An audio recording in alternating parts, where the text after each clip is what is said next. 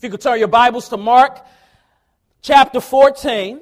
Mark chapter 14, we're going to look at verses 32 through 42. I pray that you all had a wonderful Thanksgiving. We have so much to be thankful for. I praise God for Brother Chad today. Amen. Wonderful, wonderful man of God. Praise God for each and every one of you here today. If you are a visitor visiting with us for the first time today, we are elated that you chose to come and to worship with us today. And we pray that the Lord would do a mighty work in your heart through the proclamation of His Word. If you can stand to your feet to Mark chapter, and turn your Bible to Mark chapter 14. If you did not bring your Bible and you don't have one with you, that's okay. You can look right at the screen, and we have the words of God on the screen. Let's read. Verse 32 says, "And they went to a place called Gethsemane, and he said to his disciples, 'Sit here while I pray.' And he took with him Peter and James and John, and began to be greatly distressed and troubled. And he said to them, 'My soul is very sorrowful, even to death. Remain here and watch.' And going a little further, he fell on the ground and prayed that, if it were possible, the hour might pass from him. And he said, 'Abba, Father, all things are possible for you. Remove this cup from me. Yet not what I will, but what you will.' And he came and found them sleeping and said to Peter, 'Simon, are you asleep? Could you not watch 1 hour? Watch and pray that you may not enter into temptation. The spirit indeed is willing, but the flesh is weak.' And again he went away and prayed, saying the same words. And again he came and found them sleeping, for their eyes were very heavy, and they did not know what to answer him. And he came the third time and said to them, 'Are you still sleeping and taking your rest? It is enough. The hour has come.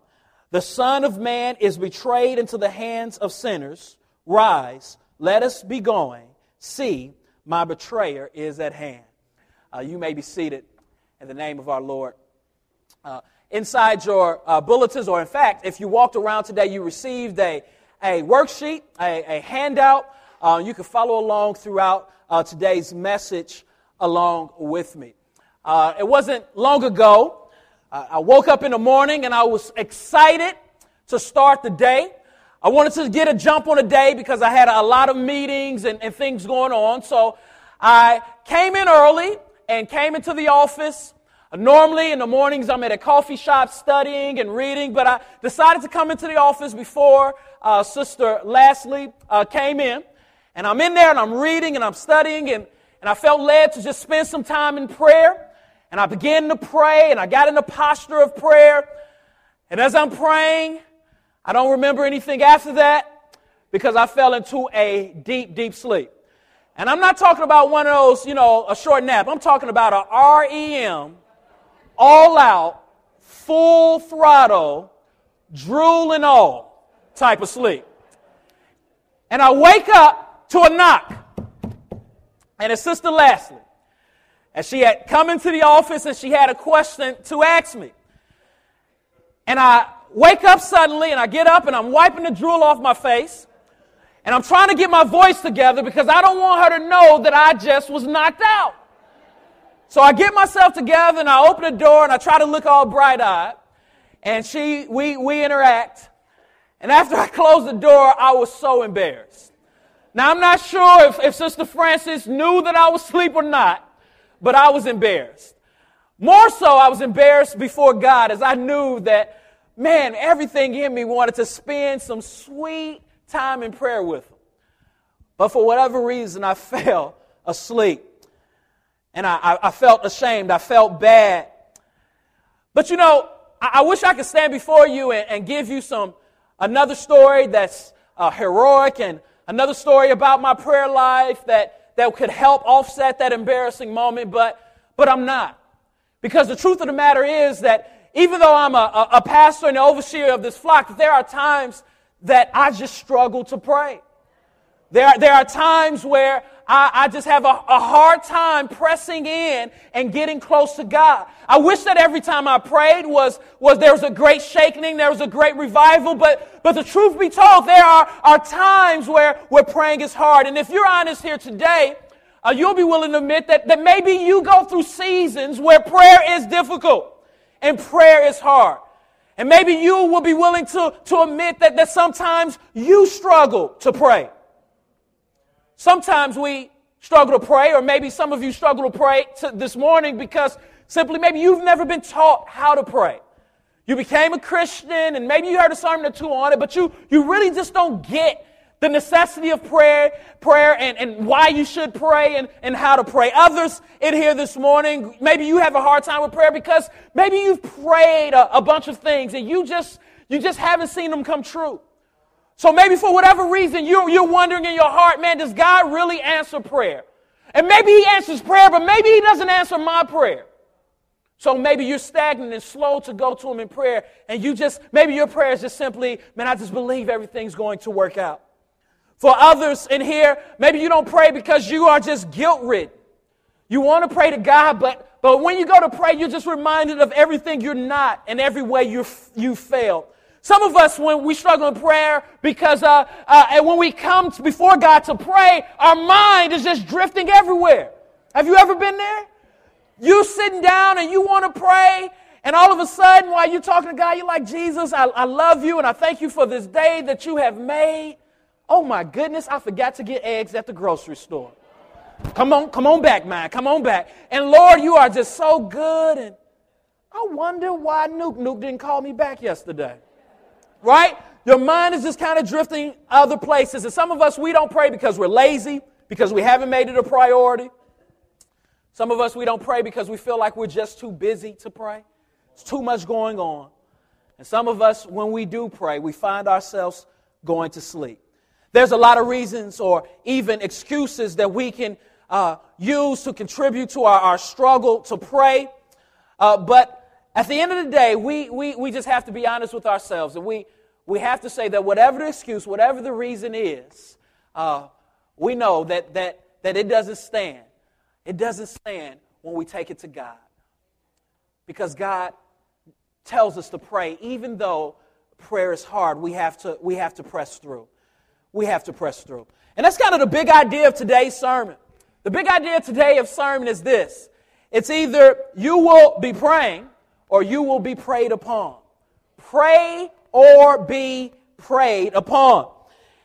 In the Gospel of Mark, we've been traveling through it. We find ourselves in the 14th chapter and verses 32 through 42. We know that Jesus has just instituted the Lord's Supper.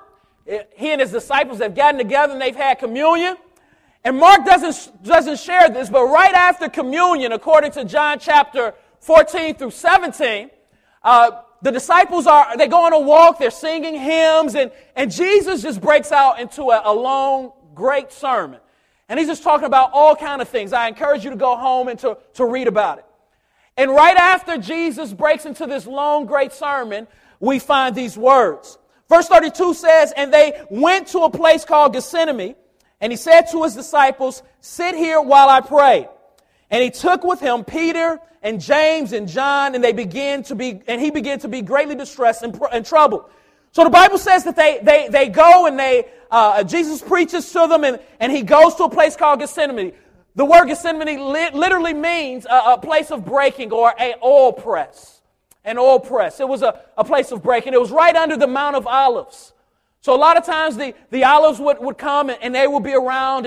And we see throughout the Gospels that Gethsemane was a place that Jesus often resorted to pray. Luke constantly shows us this. This was a place that Jesus went to pray. So Jesus takes his disciples to this oil press, to this garden, in order to teach them a lesson. That's the lesson that we're talking about. In order to show them that either you are praying or you are being prayed upon. Either we are relying on the strength of Jesus or we're relying on our own strength. And when we talk about prayer, when we talk about prayerlessness, we can really just kind of bring it down to that. Our failure to pray, no matter what excuse or what reason we come up to, at the end of the day, it comes down to self-reliance and self-confidence. John chapter 5, verse 15, chapter 15, verse 5, Jesus says, without me, you can do nothing. Prayer is a posture of dependence. Prayer is a posture that says, I realize that no matter how small the task or how great the task, that I greatly need God to intervene in my life. So Jesus is trying to teach his disciples this in order to encourage them, in order to teach them this valuable lesson. He, in essence, is teaching them that it is important that they always have their spiritual eyes open. And it's important that even though we know that prayer is hard and there are challenges to pray, that we continue to persevere in prayer, that we continue to put down our trophies of self-confidence and self-reliance and lean on the strength of the Lord. And for the disciples, they had to learn this lesson. We see that Jesus starts off with his disciples. Undoubtedly, it was probably 11 plus other women who often traveled with him. And what he did is, as they were walking, he told a group of the disciples, he said, hey, I want you guys to sit here and wait for me. And then he took some other disciples, Peter, James, and John, and he said, I want you all to come with me. Peter, James, and John was kind of the rock of the early church. They were the first among equals in many ways. So Jesus takes these three a little farther than he took the other disciples, because these three were going to be used to kind of be the leaders of the other disciples. And he wants to teach them a valuable lesson, that the only way that they're going to get through dark times, the only way the early church is going to thrive and fulfill the commission that he's going to give, is if they are relying on him and if they are cultivating a deep life of prayer. And the only way this church is going to thrive in Newburgh, in Petersburg, in Louisville, and in the world is if we have people who are convinced that nothing great happens unless God's people come together and pray. The only way our personal lives are going to go from chaos to control under God's hand is if we've committed ourselves to prayer. So we see Jesus taking his leaders, taking his disciples. But we also see in this text that it says that Jesus was greatly distressed and troubled. Jesus was greatly distressed and troubled. Why was Jesus greatly distressed and troubled? Well, number one, he says because the hour has come. He tells his disciples, I'm greatly distressed and troubled. In fact, the text says he was so distressed and troubled, he says that he was distressed even to death. Meaning that he was distressed to the point that he felt like he was about to literally die. Literally die. He was distressed because the hour has come. He was also distressed, he says in the text, because he knew that he had to drink a cup. Verse number 36, he prays to God, remove this cup from me.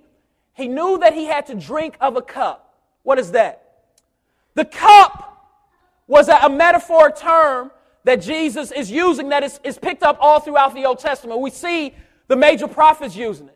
But we see in Psalm chapter, the 75th division of Psalm, verses 7 through 8, that the psalmist says this: it is God who executes judgment, putting down one and lifting up another. For in the hand of the Lord there is a cup with foaming wine, well mixed, and he pours out from it, and all the wicked of the earth shall drain it down to the dregs. Throughout the prophets and even throughout the psalm, throughout the Psalter, we see that this metaphor for a cup is being spoken of. And what it is it's God's wrath. It's God's wrath. So Jesus is greatly distressed because he knows that he is about to drink from a cup of wrath. He is about to absorb the wrath of God. In this text, we see the humanity of Jesus on display. As Christians, we believe that Jesus was fully God, 100% God, and yet he was fully human, fully man, 100% man.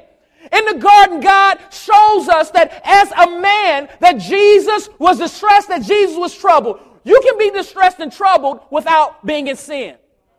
Anxiety and worry is a sin, because at the root of anxiety and worry is unbelief. But we can be distressed and we can be troubled and not sin. And Jesus was distressed and troubled and he was not sinning. How was he not sinning? Because of what he did with his distress and trouble. He took it to the one who he knew could do something about it. And he did not allow his distress and trouble to draw him away from God, but rather he allowed these feelings and these emotions to drive him towards God. So he knows he's about to absorb the very wrath of God. Look how Jesus is handling this darkest hour. Look how he is handling this cup. He is the only one who could handle God's wrath. He is the only one who could take on God's wrath and live to sing about it. Because he is fully God. But it distressed him. It wore down on him. Why did it wear down on him? Because in that cup was every act of malice. Was every sin that would ever be committed by God's people. In that cup of malice was the sins that you committed yesterday. The sins that you committed this morning. In that cup was our anger, was our lust, was our worrying, was our pornography. In that cup was our adultery and our fornication and our bitterness. Jesus, literally, in Gethsemane, had the weight of our sin bearing down on him. He never knew sin. And he's filling this cup, this wrath that is coming. Jesus' distress and sorrow showed the intensity of God's wrath. It showed how hard God's wrath is when it comes down. Sometimes we take that lightly. As we look at this passage in Gethsemane, we want to know that he is stressed out because of what he's going to do for us. And sometimes we take sin lightly and we habitually do things and we kind of laugh and say, oh, God's going to take care of it, or it was nailed to a cross. Yes, it was, but it took something. In Gethsemane, Jesus' will was crucified. On the cross, our sins were taken care of. Jesus' distress and his sorrow showed the intensity of God's wrath towards sin, as well as the intensity of God's love for us. The Bible says that he was sweating to the point that his sweat turned into blood. Some of you in here, you have not allowed Jesus you have not allowed your sins to enter into that cup. Because you have not looked to Jesus in faith. You have not turned your heart to Jesus. In this text, we see how much Jesus loves you. And the only way that your sins are going to be taken care of is if you look to him in faith and repent from your sin and say, Jesus, take my sins upon you. Jesus is in distress at this hour, and he presses through to pray. He presses through to be in the presence of God, because prayer ushers in the presence of God, the perspective of God, and the power of God. When we get on our knees and pray, we are ushering in, we are saying, God, I want your presence. I need your presence. I need your power, and I need your perspective. And that's what Jesus did. Some of us, we struggle to pray simply because we don't know where to begin. We don't know where to begin. And you walk out of here, you say, I want to pray, but I just feel so goofy. I don't know what to say. I don't even know how to talk to God. So let's look at Jesus' prayer real quick, and let's look at some elements in his prayer so that we can learn about praying. And it's interesting to note that the disciples, throughout Jesus' ministry, they never asked Jesus to teach us how to preach. But they did ask Jesus. They said, Jesus, teach us how to pray. Because Jesus modeled prayer, and that's what he's doing here with the disciples. Now, we see in this text that the disciples fall asleep. He's praying 3 times. He goes back and he confronts them because they're falling asleep. So if they're asleep, they didn't hear him pray this. This is probably after his resurrection, where he is talking to his disciples and he's letting them know exactly what was going on in Gethsemane. And this is what he prayed. Verse 36. And he said, Abba, Father, all things are possible for you. Remove this cup from me, yet not what I will, but what you will. What you will. In this short prayer, we see a number of things. Number one, we see that Jesus' prayer is God-centered. Jesus' prayer is God-centered. Jesus is not speaking something into the atmosphere. Jesus is not speaking to Mother Nature. He is speaking to a specific person. And who is that person? God, his Father. And listen to what he says. He says, Abba, Father. Abba, Father. Abba, Father is an Aramaic term that literally means daddy or Papa. When Jesus prays this prayer, this was not a popular thing to pray because Jews did not approach God in this way. They're very stoic and very formaic when they pray to God. But Jesus doesn't just talk to God as if he's some distant God that he doesn't have a relationship with. Jesus talks to him and he says, Daddy. He's pleading with him, Daddy, as a child pleads with a parent when they really need something or they're really hurting with anguish in their heart. He's saying, Daddy, Papa, please, Father, hear what I have to say. Prayers are God-centered. Number 2, Jesus' prayer is hope-filled. It's hope-filled. Listen to what he says. Abba, Father, all things are possible for you.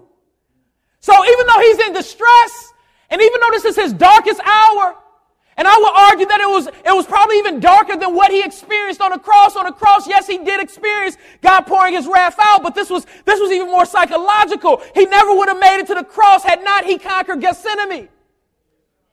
So in his darkest hour, even though he's hurting, he's able to praise his Father.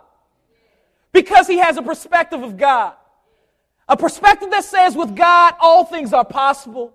A perspective with God that says, I hope in you. And even in our darkest hour of distress, we want to remember who we're praying to. We are praying to our Daddy. We are praying to our Papa. We are praying to someone who cares about us. And no matter how dark and how messed up our situation is, we can have hope. No matter how bad your marriage is. Go to God with hope. No matter how messed up that child is, go to God with hope. No matter how big that debt is, go to God with hope. No matter how much your sins seem to be drowning you, go to God with hope. You say, Daddy, Daddy, all things are possible. This is the God who created the heavens and the earth and who has earth suspended in mid-air on an invisible axis. He can do all things. Number 3, it was honest and specific. Jesus' prayer was honest and specific. This is Jesus. This is our model. This is our hero. What does he pray? Remove this cup. Remove this cup. The weight of our sin was so heavy that the most perfect being who ever lived could not bear it without asking God to help him. His humanity, everything in him that was human was saying, if there's any way possible, if there's any way that we can get this done without me having to bear this, without me having to be separated from your presence, without me having to feel your wrath, Lord, remove it. Do you see how much Jesus loved you?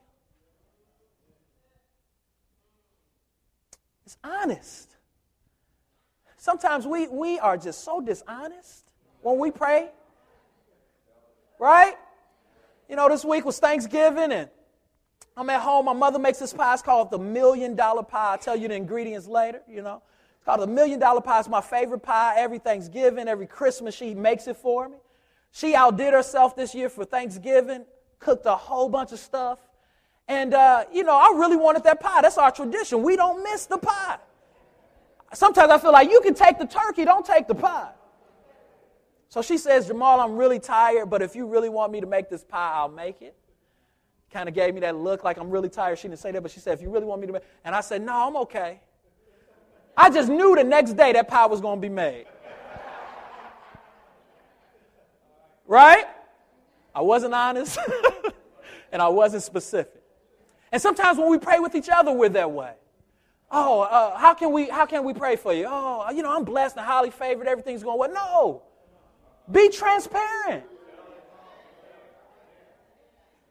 You can be transparent with your brothers and sisters in Christ who you know are walking in wisdom and seeking to glorify the Lord. Jesus was honest. He said, Lord, remove it. And he was specific. Sometimes we don't pray and our prayer life isn't thriving because we're so general when we pray. We don't ask for specific things. And not only do we not ask for specific things, we don't follow up to see how God has answered their prayer specifically. We need to be specific. Lord, I'm asking you to do this. Will you do it? Not only is it honest and specific, but Jesus prays with a sense of helplessness. He prays with a sense of helplessness. You can put helpless down there or you can put humility. Look at what he's doing. He's saying, Father, if all things are possible, if you remove this cup from me. He didn't go to God and say, Father, I'm going to remove this cup. He said, no, I need you to do it. And when we pray, that's what we're doing. We're saying, God, I need you to do it. And that's not just with the big things. That's with every little thing that's in our lives. Every little thing that's going on with us. We need to have a heart that says, Lord, I realize that I am helpless. I can't put one foot in front of the other if you do not give my heart the blood that it needs to continue to allow this body to work. And when I fail to pray, it's because I am prideful. And I think that everything is going to work out the way that I want it to, or that I can work everything out. It's God-centered. It's hope-filled. It's honest. It's specific. And we come with a sense of helplessness. Number 5, Jesus' prayer is submissive. Jesus' prayer is submissive. Not only is it the other things, but it's submissive. He goes and he shares his heart. He shares his dreams with God. We should be able to share our heart, our dreams, our fears with God as our Abba Father. But he ultimately has a heart that says, you know what? Not my will, but your will. What is he saying when he says, not my will, but your will? What are we saying when we say, not my will, but your will? We are saying, God, I know that you know what's best. And I trust that you will always do what is best for your kingdom and my good. And we have to believe that when we pray. If God has not taken this thorn from us, if God has not taken this tribulation, this trial from us, even though we're asking him to take it, we have to believe that he has allowed it to linger. He has allowed it to stay for a reason. And in the pain, in the anxiety, in the hurt, in the trouble, we have to depend on him and say, not my will, but your will is better. You know what's best.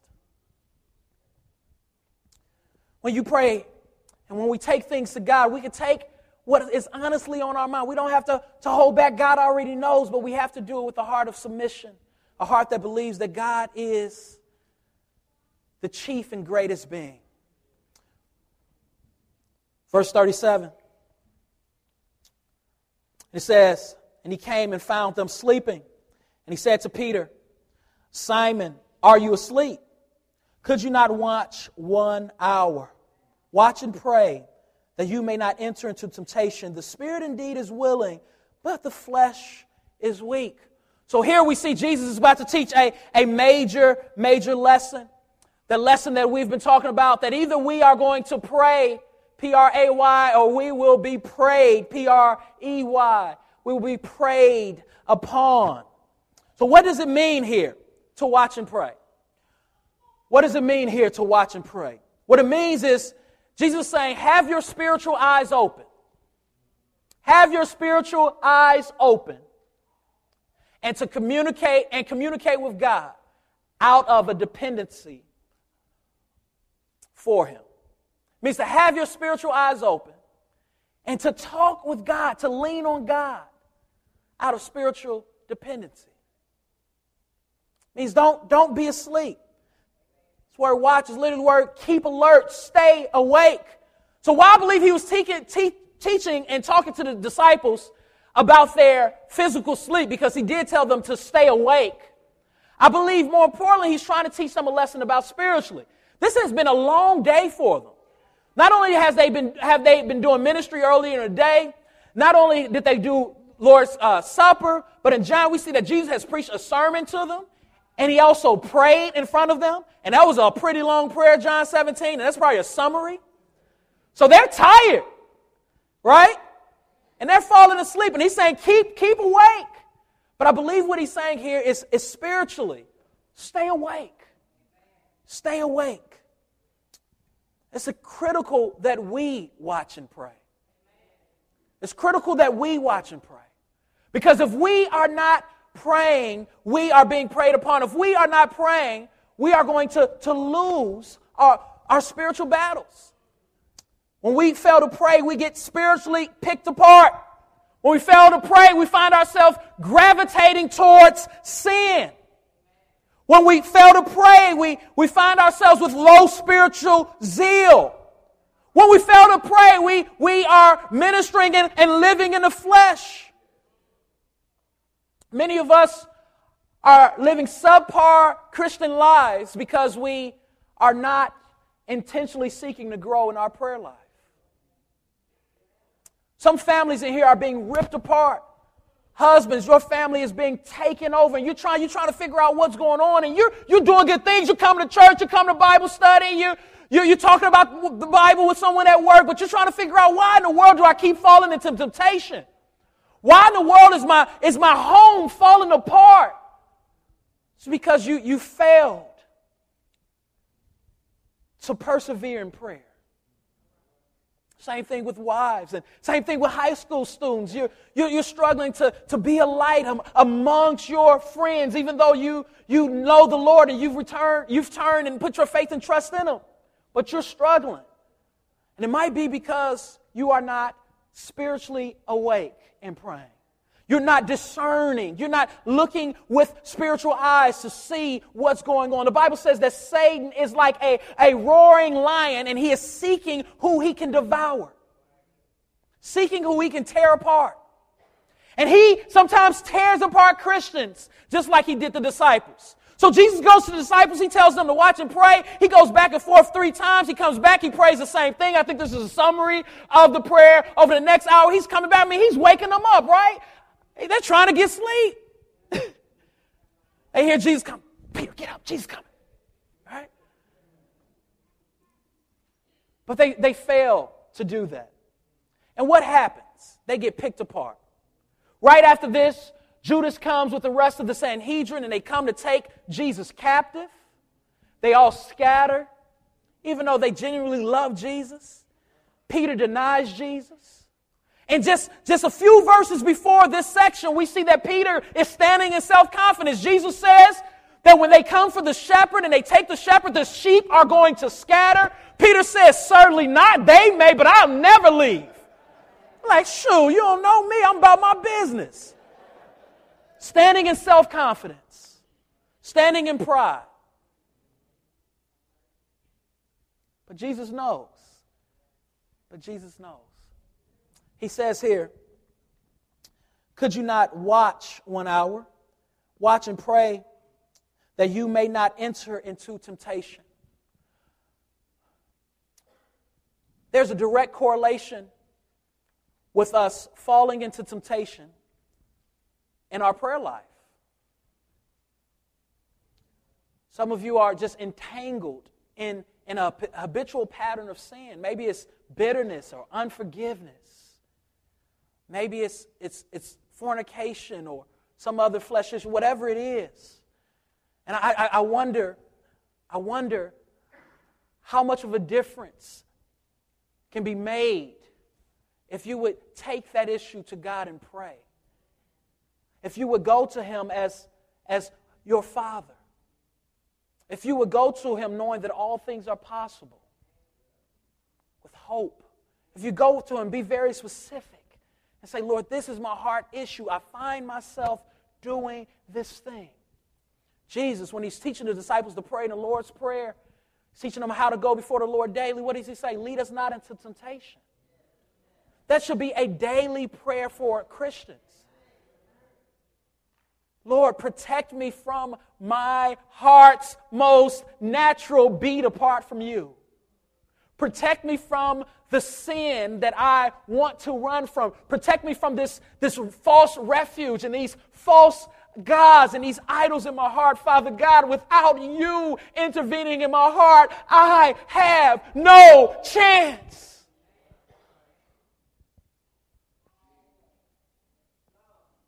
Lead us not into temptation. We're trying to fight temptation. We're trying to live in this dirty and filthy world, this world that Satan has set up, this world that is bombarded with provocative marketing. We're trying to live and succeed on Satan's playground without using God's tools and God's resources. Look what he says. He says the spirit is willing, but the flesh is weak. What does that mean? It means that the Holy Spirit that God has given His church, it is ready. It is ready to help us to overcome our weakness. It is ready to help us to overcome our sin issues. But it is not activated. And it is not at full throttle because the flesh is prevailing. The flesh is weak. It is pulling us down. So what we have to do is we have to build up the spiritual man. We have to make sure that spiritual man is built up. And the first way we build it up is by asking God to do it. Philippians chapter 2, verse 12 and 13. We live before Him the best we can with fear and trembling, but we know that ultimately it is God. It is God who gives us the strength to do it. Man, my wife is an energy saver at home, all right? She figured this thing out with energy that we can save a good grip of money if we just unplug our appliances when we're not using them. Make sure every light is off. I turn on a light. She comes behind me. She turns it off. Sometimes I come in and I'm sitting down on the couch and I'm ready to watch television, turn on CNN or something like that, and it's not working. I'm like, man, it's not plugged up. And she'll just kind of laugh. I'll look at her, I'll laugh, and I've got to go plug it up, right? You know, the television isn't going to work if it's not plugged in. Electricity is not going to flow. That microwave is not going to heat things up if it's not connected. Prayer connects us to the energy source. God's word connects us into the energy source.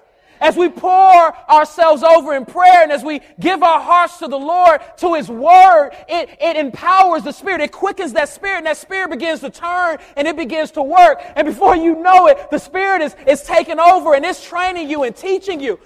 James chapter 4, God says that He yearns jealously over the spirit that He's put in us. In other words, He is jealous that we are not activating that spirit, that we are not living in the spirit, walking in the spirit, that He is not in communion with us. The flesh is weak. Paul said this in Romans chapter 7, verse 15 to 23. We see that this flesh is weak. And what does Paul say the solution is? The solution is Jesus. The solution is adoring this one whom God has sent. This one who did not fail to pray. Even when I fail to pray, I can look to Jesus because He did not fail to pray. And He was crucified for my sin, and He also was crucified for my prayerlessness. When I look to Him in faith and say, Jesus, help me to pray. Have you ever prayed about praying? You find yourself not praying? Pray about praying. Lord, help me to pray. Quicken my heart. Help me to plug into You so that I'll have the power that I need. The spirit is willing. The flesh is weak. The disciples learned their lesson. They did. They learned their lesson. After they got picked apart by Satan, after they found themselves in a room huddled up in fear, after they found themselves going back to fishing for fish rather than fishing for men, we see in Acts chapter 1, all the way throughout the book, that they are depending on prayer. Acts chapter 1 says that they were together on one accord. And what were they doing with Mary and Jesus' mother and the rest of the disciples? Acts chapter 1, they're praying. Later on in Acts chapter 1, they have to pick someone to replace Judas as an apostle. And what do? They say, who's the smartest, who's the best looking, who's been with us the longest? No, they say, let's pray about it. They pray. Acts chapter 2, the Bible says that Peter preaches a profound sermon and 3,000 souls come to the Lord. And after Peter preaches his sermon and 3,000 souls come to the Lord, the Bible says, and they devoted themselves to the apostles' teaching, to fellowship, to breaking of the bread, and to prayer. Acts chapter 4, they are together. Peter has just been released with another disciple as they were in jail. They come together, Peter and the rest of the disciples, and they say, hey, we are lacking boldness. Hey, this is getting tough. We are going to be persecuted. We are going to be ostracized. We are going to be beat up. What should we do? Should we stand here? Should we murmur? Should we complain? No. Let's pray. The Bible says that they prayed for boldness. And the Bible says, and the place was shaken. The place was shaken. Because they learned that either they're going to pray or they're going to be prayed upon. Our memory verse of the month, Galatians chapter 2, chapter 20 says, it is I who no longer live, but Christ who lives within me. It talks about that how the flesh is weak, but how we look to Jesus in faith. That's how you overcome the weak flesh. That's how you overcome these tendencies. You look to Jesus in faith and you say, Jesus, help me. Jesus, help me. The spirit is willing. The flesh is weak. But regardless of our struggles, we have to persevere and pray or we will be picked apart. So what's some practical things? As we're looking to Jesus and we're praying to Jesus, Lord, help me to pray. Help me to see that either I'm praying or I'm being prayed upon. Help me to see that. What's some practical things to help us to get over some of the things we talked about earlier in the sermon? To get over mind drifting, to get over all these things. What's some practical things that we can apply as we look to Jesus in faith? Here's some practical things that we can do. Number one, we can resolve to begin our day in prayer. To begin our day in prayer. I said in the morning next to it because by beginning your day in prayer, I mean allow that to be one of the first things that you do in the morning. And it doesn't have to be a long, drawn-up prayer. But get in the habit and start cultivating a heart that says, before I get this day going, I need to seek the face of God and ask God to help me with today. Because every day has its own challenges. And every day we have our own temptation, a temptation to be bitter, a temptation to be sarcastic. Amen? A temptation to not love our husband, to not respect our husbands and love our wives. We want to give that to the Lord. Because what we're saying is, Lord, I am depending on you from the beginning. Okay? And that's not a law. You may forget. You may not do it. That's fine. But I think it's important that we start off that way. The Bible constantly says that Jesus began each day with prayer. He would get away often to a place by himself and he would pray. Remember, prayer is inviting the power, presence, and perspective of God into whatever situation that you're going through. Now, some of you say, I pray every morning. I'm on my way to work. Somebody cut me off. I pray, Lord, please don't let me kill this person. Right? Or we're at a light, we're praying, right? Lord, please help this light to hurry up and turn green because I cannot be late today. No, I mean a concentrated time of prayer. B, schedule prayer breakaway times. Schedule prayer breakaway times. You know, the beginning of the week, Sunday's a great day. Look at your schedule and say, not only will I pray in the mornings, but let me schedule some breakaway times where I can just get in front of the Lord and pray. Block off and you start where you're at. If you know you can't pray 30 minutes, an hour, start at 5 minutes, 10 minutes, but you schedule it. Turn your phone off. Let your loved ones know from this time to this time, I am praying. Schedule it. If I never scheduled a date night with my wife or times where we could just sit down and talk face to face, our marriage would not work. Even though we're talking on the run and talking on the go, it will become more of a business than a relationship. And some of you, our lives with God has become more of a business than a relationship. Because we are not scheduling time to pray. When was the last time where you just set time apart and prayed? When was the last time you did that and it wasn't because it was a life crisis? Cultivate that relationship with God. C, pray out loud. Pray out loud. Pray out loud. Pray out loud. If there's nobody but you in the room or at home, pray out loud. I don't mean you shout or whatever. I mean just maybe mumble what you're saying out loud. Sometimes when we're praying, that has been very helpful to me. Sometimes when I'm praying, my mind drifts or I'm thinking about something else. But when I begin to open my mouth and talk to God and pray to God, things just come together. And you have a lot more control over what you're thinking. So learn to mumble or even pray silently to yourself out loud if you find yourself drifting. D, read a book about prayer. Read a book about prayer. Read a book about prayer.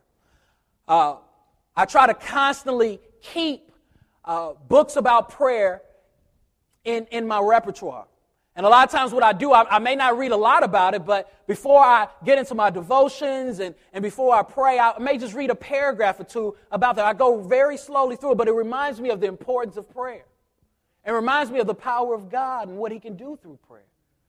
So go and pick up a book about prayer. Here's 3 suggestions that I have for you. Number 1 is A Passion for Prayer by Tom Eliff.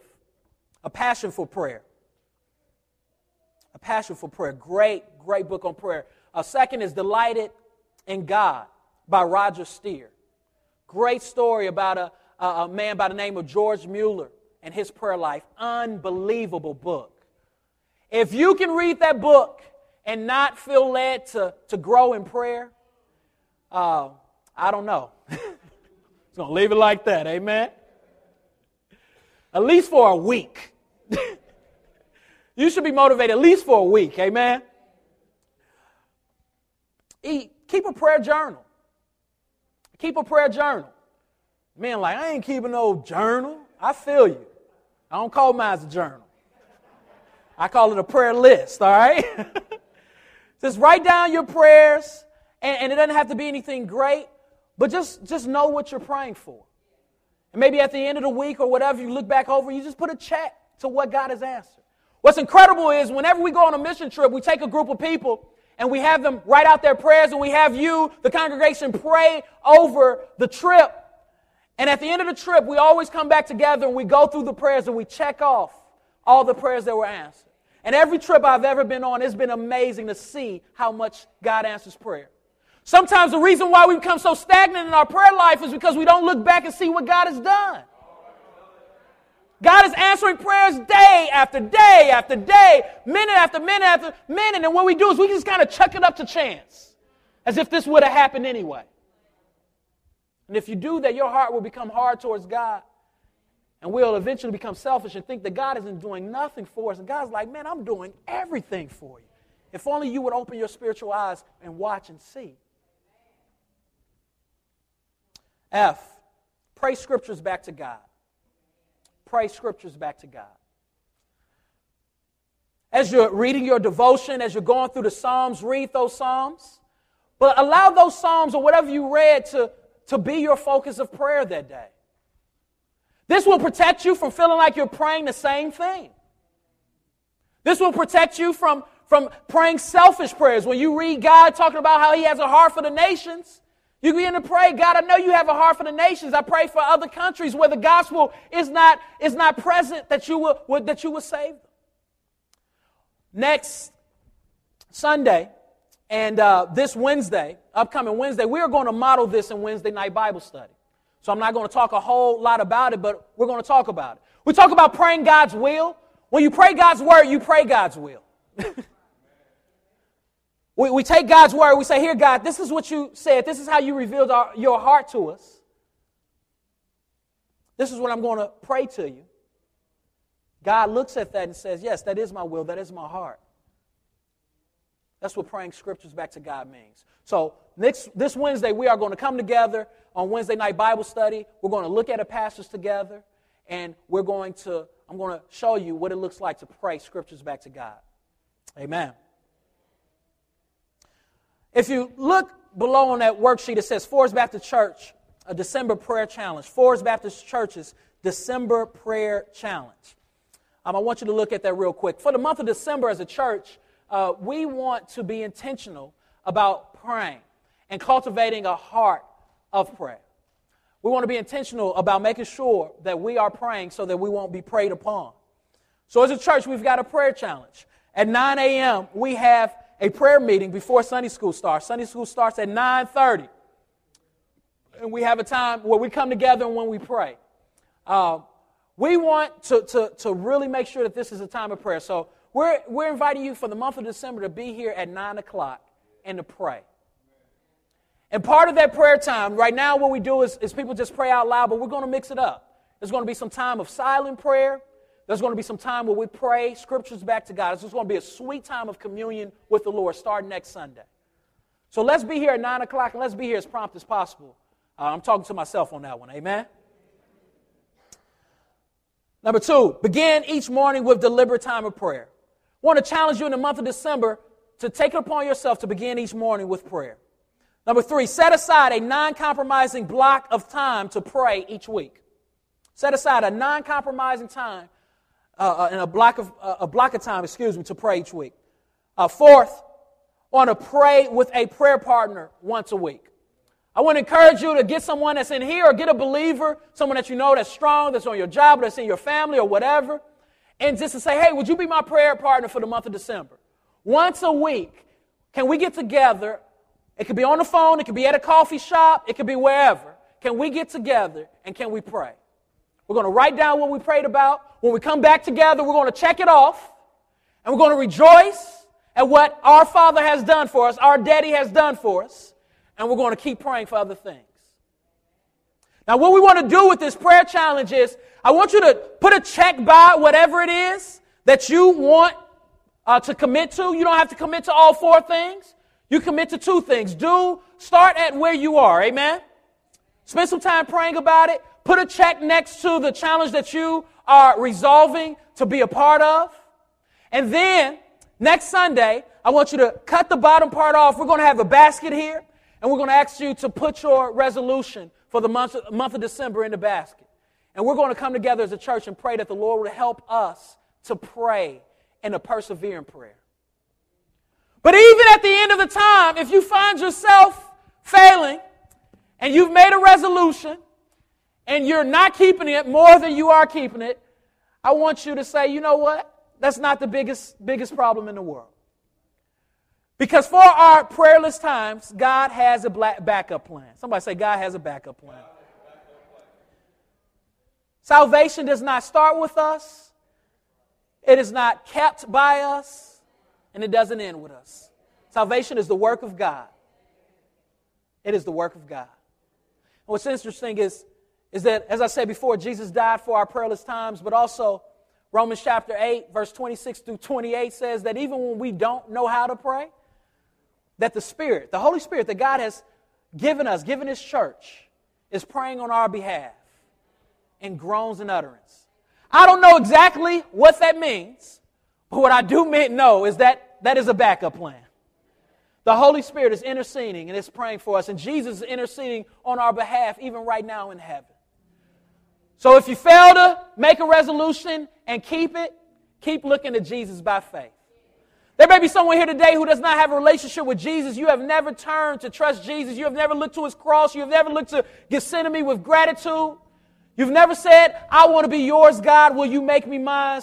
Today, we encourage you to do so. We encourage you to stop trying to live life in your own strength and in your flesh and to turn to God.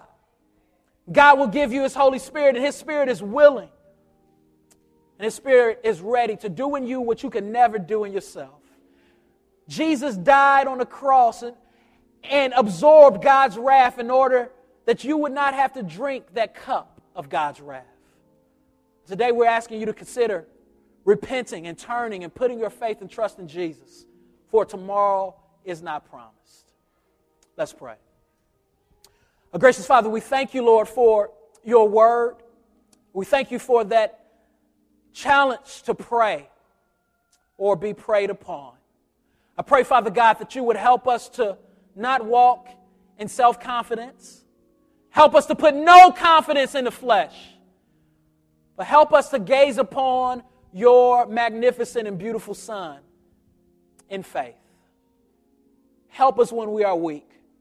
And when we fall asleep by praying, Father God, may you respond to us like you responded to Peter. Simon, get up. Get up and try again. Thank you for your grace, which gently nudges us and gives us another chance to come before your throne of grace boldly. In Jesus' name, amen.